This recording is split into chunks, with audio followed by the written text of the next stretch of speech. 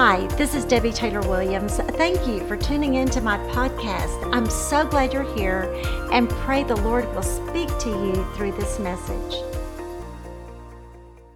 Hi, I'm Debbie Taylor Williams. Thank you for joining me for our study of 1 Peter chapter 5. Today we are faced with so many issues in our nation. Would you agree?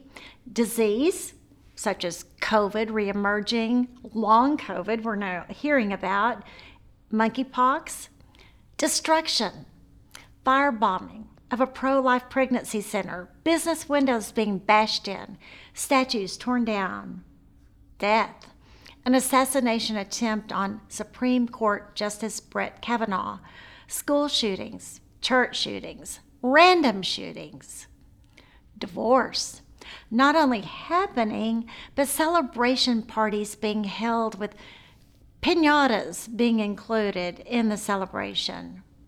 Drag queen shows for children aged 3 and up funded by taxpayer dollars.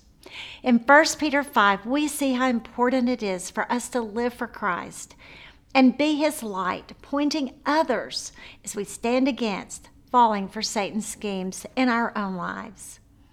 Peter addresses us right where we are. In verses 1 through 4, he continues to encourage us to live as examples to others. In verses 5 through 6, he continues to encourage us to walk humbly in humility. In verse 7, Peter tells us to give our worries over to God, fully assured that He cares about us and what is going on in our lives. In verses 8 through 9, Peter gives us a strong warning that we are to resist the devil. He who ignored Jesus' warning that Satan was going to test him, he now strongly warns us that the devil is real and that there is no one beyond being tested.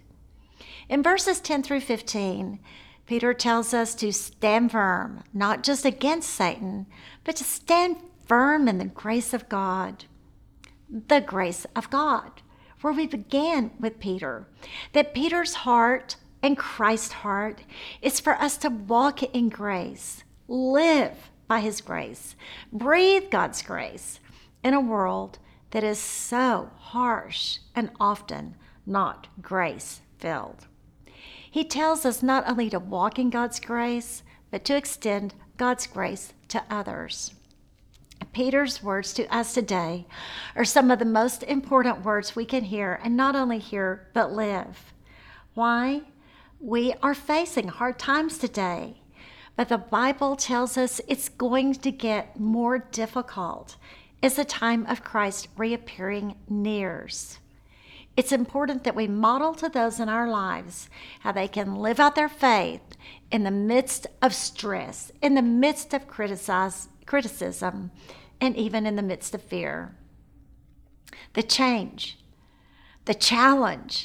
is for us to be Christian spouses, parents, teachers, employers, employees, students who do more than talk the talk about Christ's sufficiency, peace, and power. We do more than talk the talk. We live it. Rather than be worried believers who fall for the devil's schemes, we model how to stand firm in God's grace and His peace. Now, get your pen and study guide handy as we go through 1 Peter 5. As with each week, keep your ears and your heart tuned to what the Lord wants you to learn and live. Be prayerful about what He wants you to know and show others and even grow in. In whatever season or space of worry, suffering, temptation, loneliness, illness, doubts, or anxieties you have. Let's read verses 1 through 4 that tell us to live as an example and begin there. Therefore, I exhort the elders among you, as your fellow elder and witness of the sufferings of Christ, and a partaker also of the glory that is to be revealed, Shepherd the flock of God among you, exercising oversight, not under compulsion, but voluntarily according to the will of God, and not for sordid gain, but with eagerness, nor as lording it over those allotted to your charge, but proving to be examples to the flock. And when the chief shepherd, Jesus, appears, you will receive the unfading crown of glory. As we look at these verses, let's first of all consider the context. Peter addresses the elders of the church and how they are to shepherd those in their fold, their church, or their house church. Although you and I may not be an elder in the church, the principles taught apply to us. Why? Because likely we have a flock, even a small one.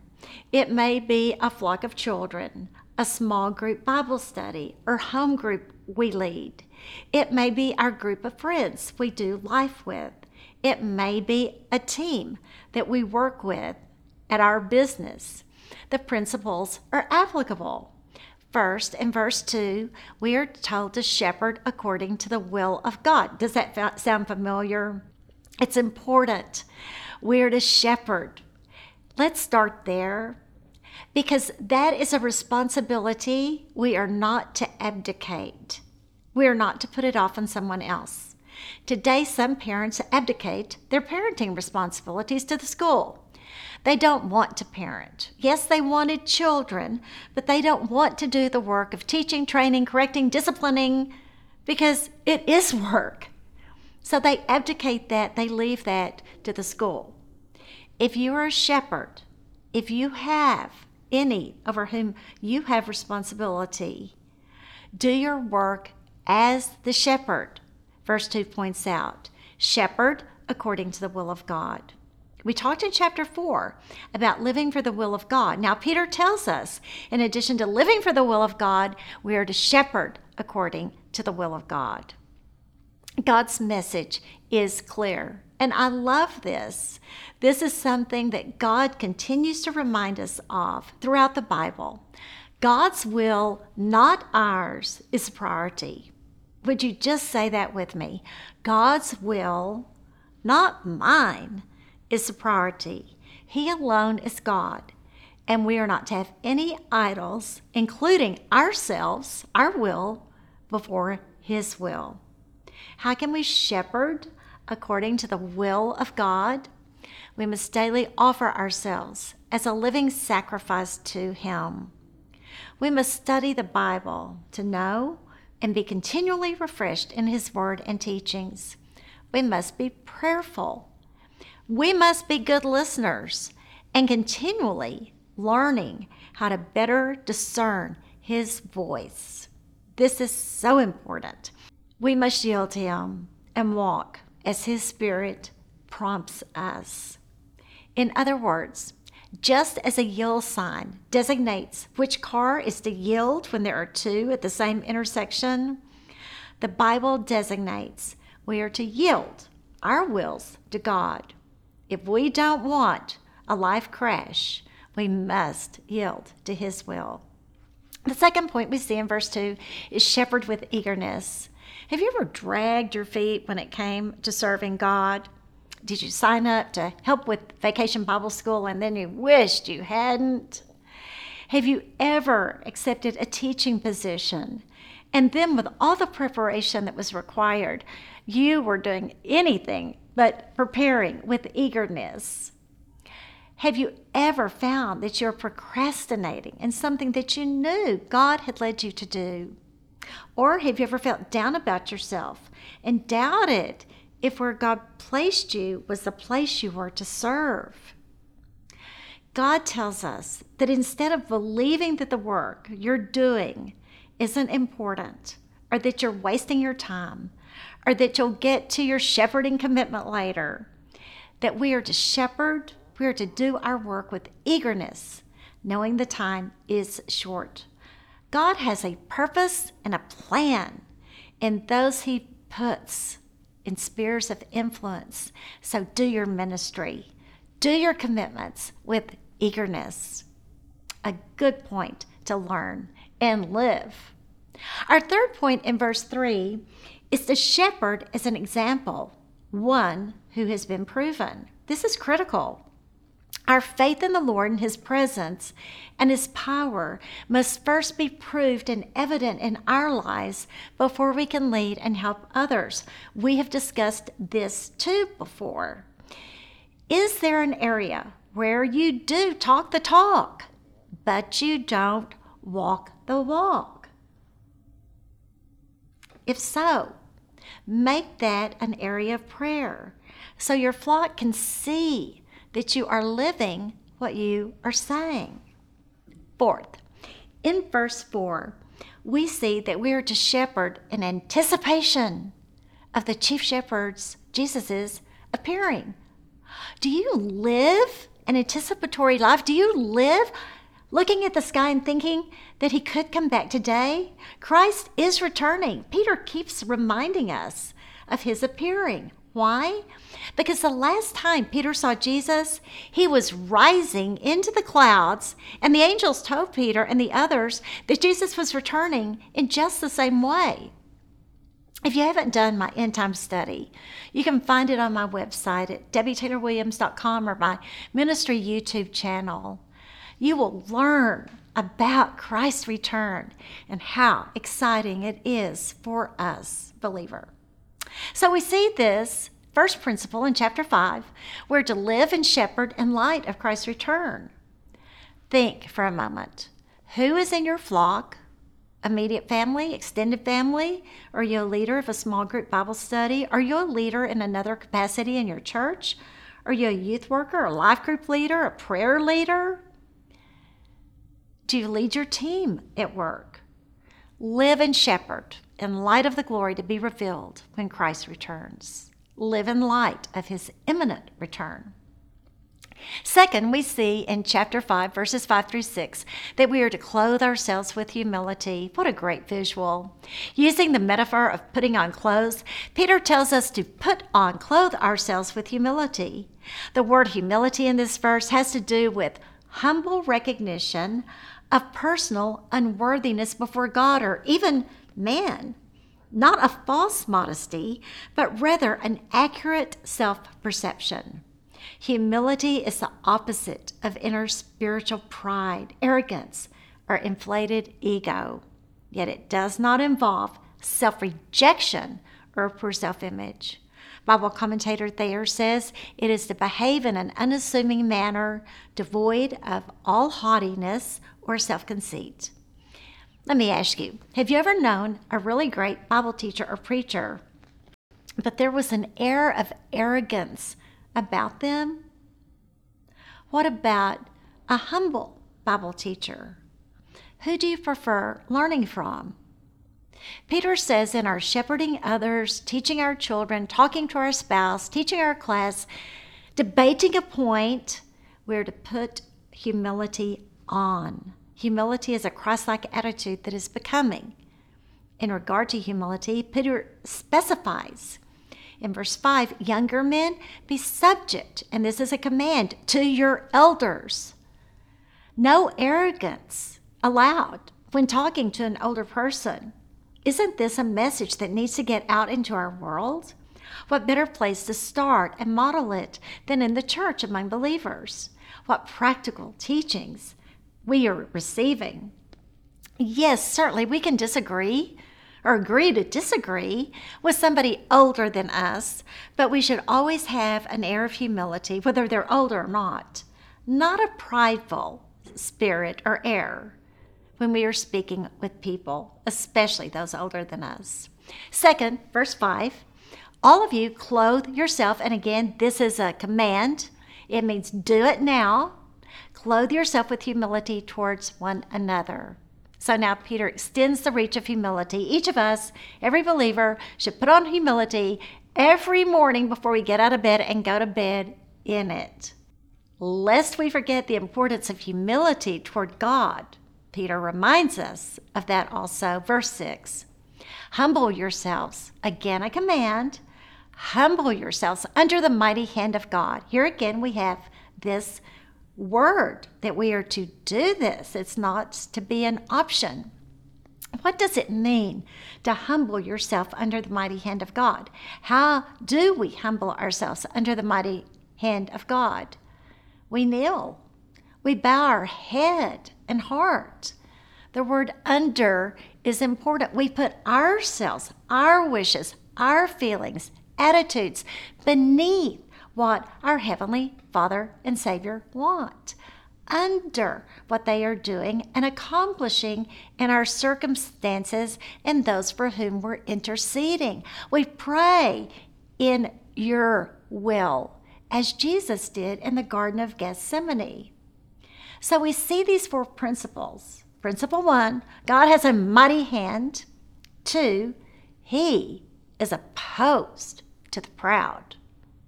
3, God gives grace to the humble. 4, God will exalt you at the proper time. In verses 1 through 4, we learn to clothe ourselves in humility. Now, having learned it, will we live it? Now that we know it, will we show it? Will we grow in it? In 1 Peter 5:7, we move to this important teaching, and that is cast all your anxiety on God because He cares for you. Oh, I love this verse. It's so applicable to every one of us.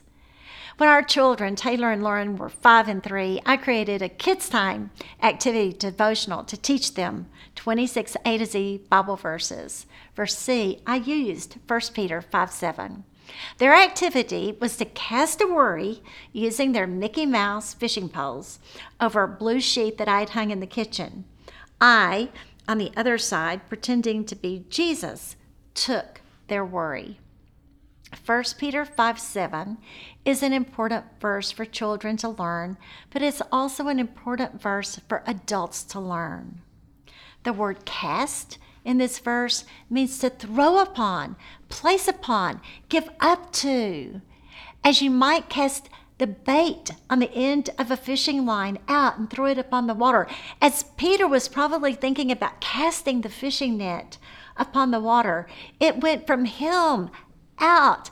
And that is what this means. All and every worry of every kind is to be given over to Jesus. What does this word anxiety mean? It includes your cares. What are your cares? What are your anxieties? Rather than keep them and let worry and stress eat you up or affect your temperament, cast them, give them to God. And why? God cares for you. He cares for you. There's a warning. Our worries can become bait for Satan if we don't turn them over to the Lord.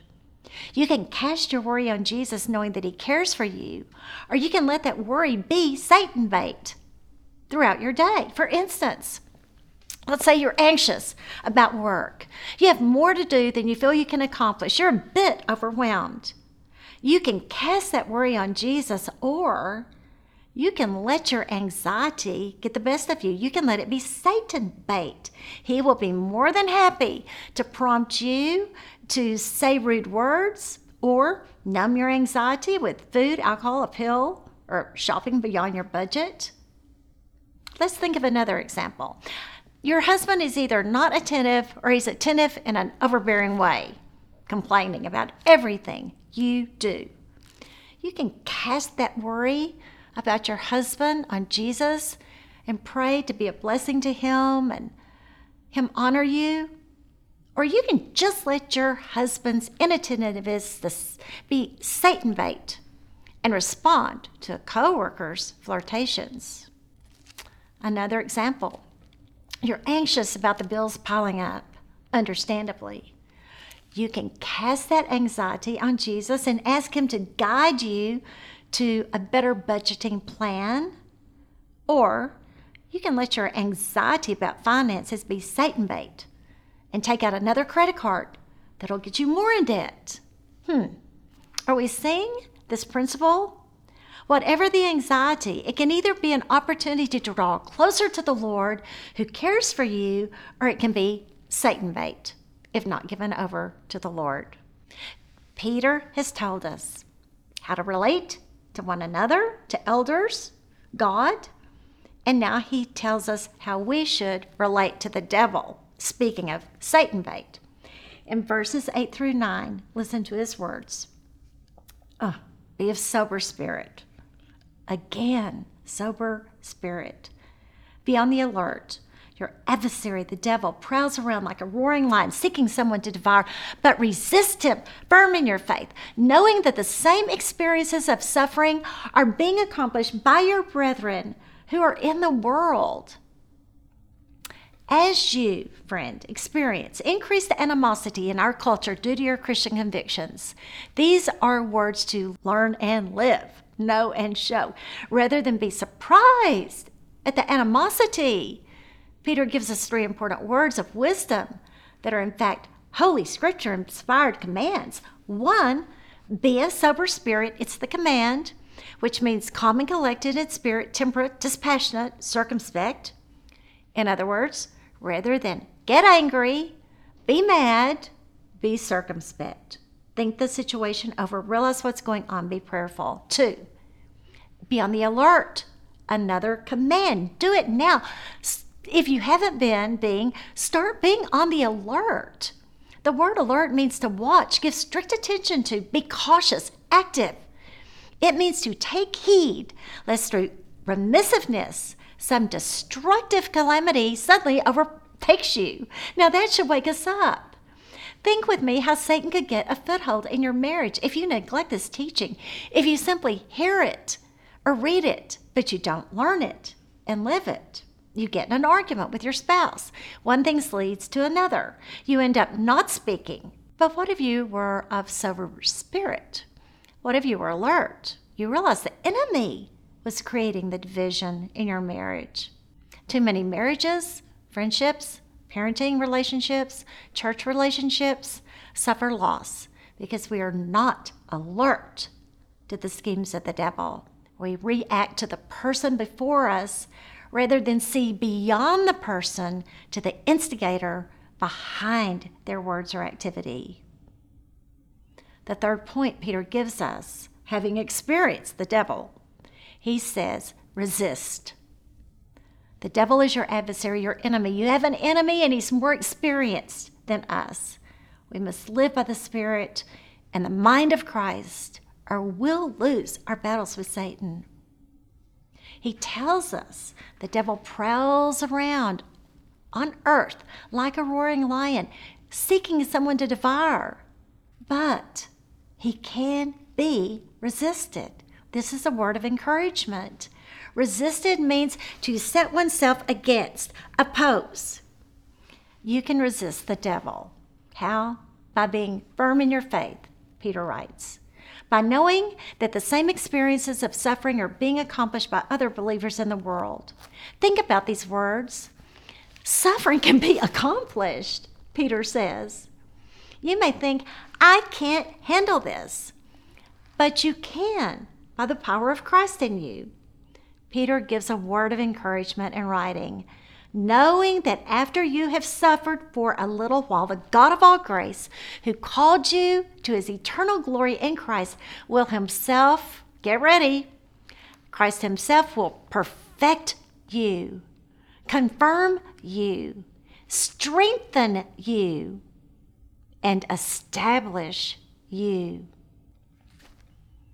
Now, there are 3 points regarding resisting temptation that we need to learn and live, know and show others. 1, resisting the devil is not easy.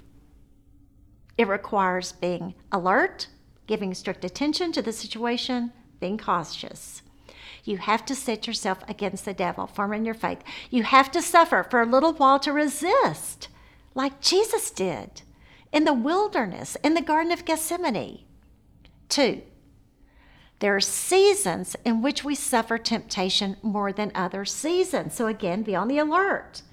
For instance, at the beginning of Jesus' ministry, Satan tempted him in the wilderness. Luke 14:13 then states, when the devil had finished every temptation, he left him until an opportune time. Did you hear those words? An opportune time. That time came immediately after Peter confessed Jesus was the Christ, the Son of the living God.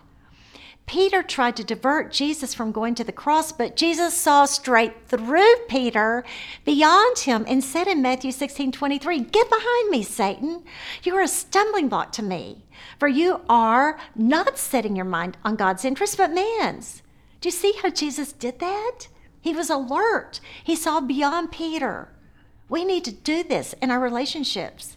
In the Garden of Gethsemane, Jesus said, "The spirit is willing, but the flesh is weak." There are times we suffer temptation more than others. There are times we are more vulnerable, we're weaker.